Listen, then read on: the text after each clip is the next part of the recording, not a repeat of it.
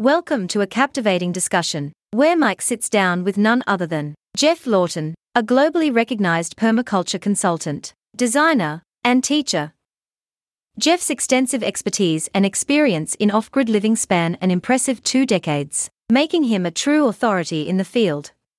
In this captivating conversation, Geoff takes us on a captivating journey into his world of off-grid living. He opens up about his personal experiences, revealing the challenges he faced, and the invaluable lessons he learned along the way. From harnessing the power of solar energy, to maximizing self-sufficiency through innovative design, Geoff shares practical tips and insights that will empower you to embrace a more sustainable lifestyle. If you want to join the conversation and become part of the tribe community, visit theoffgridtribe.com. Prepare to be captivated by Geoff's tales of resilience, adaptability, and unwavering commitment to living in harmony with nature.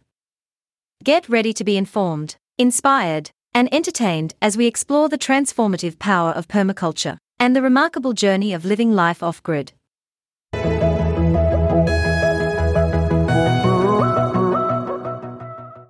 Hi guys, Mike Hayden here, and I'm here with Geoff Lawton. 6 or 7 years ago, I came up here to Zaytuna Farm and did a permaculture design course. Before that, I was doing a few different things and playing with a caravan and motorhome solar. And one thing that really stuck out for me after doing the course, it was Geoff talked about going back home and taking that leap of faith and really going into a permaculture type business. So yeah, after spending 14 days here with the guys, and I went back and did that, and it was all Geoff's fault that I went back and took that leap of faith and started a new direction in life. So Geoff, how long have you lived off grid for? It's been 20 years since I've lived on the grid, so it's quite a while. So Geoff, what are some of the things you've learnt of the 20 years of being off grid? I think the fact the sun only shines in the middle of the day, like there's no charge at night. So there's this solar alignment that you get to realise that sun up there is the major power station. And you think about what you do during the day and you think about what you do at night. I think that's a big thing. And then over the 20 years, there's been more and more lithium batteries arrive with my students with laptops and phones, and they're continuously expecting that to be available to charge. And people generally don't realise that you've got to think about daylight and nighttime, and when really the free energy arrives. I think that's a big thing. And the other thing is you get to realise which appliances you take for granted are on all the time, like refrigerators and freezers, and there isn't a lot else that you really need.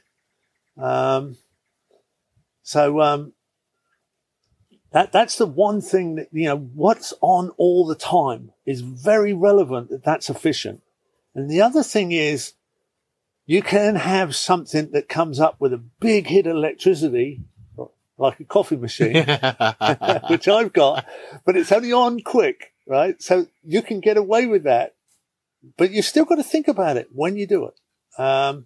So that's it. And tied into that is, of course, what kind of day is it? Like, how much sun is there? Is it partial cloud, full cloud? It makes a difference. So it should make a difference. It makes us pay attention. We should be paying attention to the world. So what's some of the worst experiences you've had living off grid in the 20 years? Oh, it's really, because we have an institute and we have students coming without experience of living on the grid, having to explain to people these things that, we don't use the large washing machine outside of 9 o'clock to 3 o'clock. And now we transfer a lot of information because we do a lot of films, having to keep long-term downloads running, and realizing we just have to know what's available, how much storage is there. So, what's the failure of some of the poorer battery systems, I suppose, is a big one. And it's been great getting onto really solid battery systems that are large enough to give us the storage we need. and we are totally standalone. But otherwise, not much. Once you tune into it and you get it, it's not difficult. But we live a permaculture life, so we are in touch with the reality around us. What we do is, we're responsible for supplying as much of our needs as possible. So we kind of tune into it. But I think that's a great lesson for everybody. We should all be tuned into the responsibility of how much energy we require. And, so I think it's a very valuable thing for people to live this way anyway. Yeah. It comes to the whole knowledge is power. But only knowledge is power only if it's implemented. So the education process, if implemented, can really make a difference. Yeah, you get the information, but if you don't act on it, it doesn't make any difference. Yep. You're still part of the problem. Yep. But when you realize what part of your life may have been the problem, you can change. And so, well, at least you've got a chance now to actually be part of the solution. Yeah, definitely. Yeah. So if you were, for someone designing an off-grid house in the bush, what sort of tips would you give them about designing a system? I would say design a system that suits your average lifestyle, like what you normally use, and be prepared to supply the surplus only occasionally. So if you're going to have a big party, right, well, run a generator or have a grid switch if you are connected. But if you're not connected, I think it's easier to actually then say, well, I'll use a generator only when I have to, right? Because it's not a lot of extra. You might have a workshop and now and again, you might want to use an angle grinder and weld and use these big power tools. But unless you're doing that all the time, you don't need a system that has that potential all the time. So, why not then use a backup? Because most of the time we find that, just work out what it is you need to use all the time. That's absolutely essential to your lifestyle. And those other occasions when you need a lot of power, use something else. Use a generator or connect to the grid just at that time on a switch. So what about someone that was living in, I took my house off grid in the middle of Sydney and my biggest problem is I didn't have enough roof space. So someone, that lives in suburbia that wants to take their house off grid, what tips would you give them and recommend them? Right. Well, if you haven't got enough roof space and you haven't got enough panels, you having a larger battery bank could give you storage on after the good days, but it's not necessary. It's going to run down if you have a lot of bad cloudy days. That's the thing. But then it's change your lifestyle a bit. Change your appliances, definitely. Have a good look at your appliances.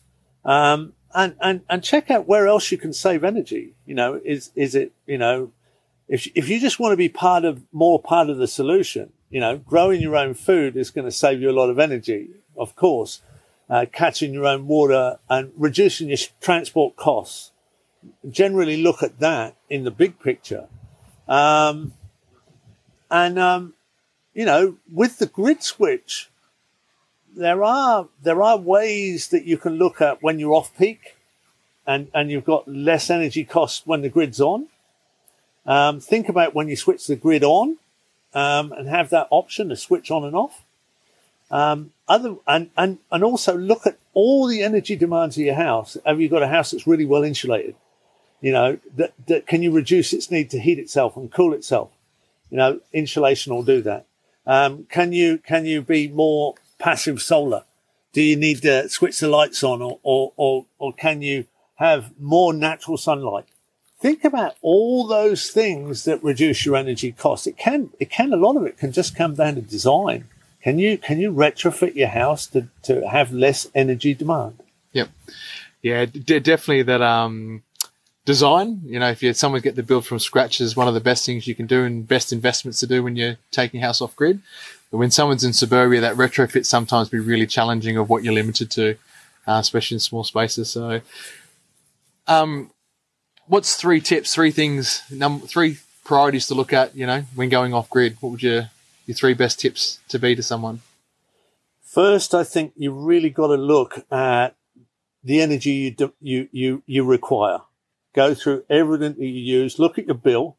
see how many kilowatts you use, work out what you can reduce. Like check your appliances. Are they efficient? And then just check, do you really need to use them? Because, you can really reduce the system that you require. Right? So you can get an efficient system by adjusting your life, habits. And then make sure that you can set a system up so it gets really good sun, because you see a lot of systems set up on the wrong side of the house. Right? Why have you put panels on the wrong side? I mean, and you've got to get over the idea that, it doesn't make the house look good because it doesn't fit in with the architecture. I mean, that's, to me, that's crazy. And it's almost like being dishonest to yourself. If the panels have to stand up on a rack to get good angles to get the maximum sunlight, you should be proud of that statement. So make sure that you can get enough panels, because you've got to capture that sunlight. And then a battery bank that stands alone, even if you've got a grid switch and you can switch the grid on and off to charge or use extra energy because you've got a special demand, make sure that you've got a battery bank that's big enough to get you through the night time. Don't stress it. Get a good storage system. So you're capturing the energy.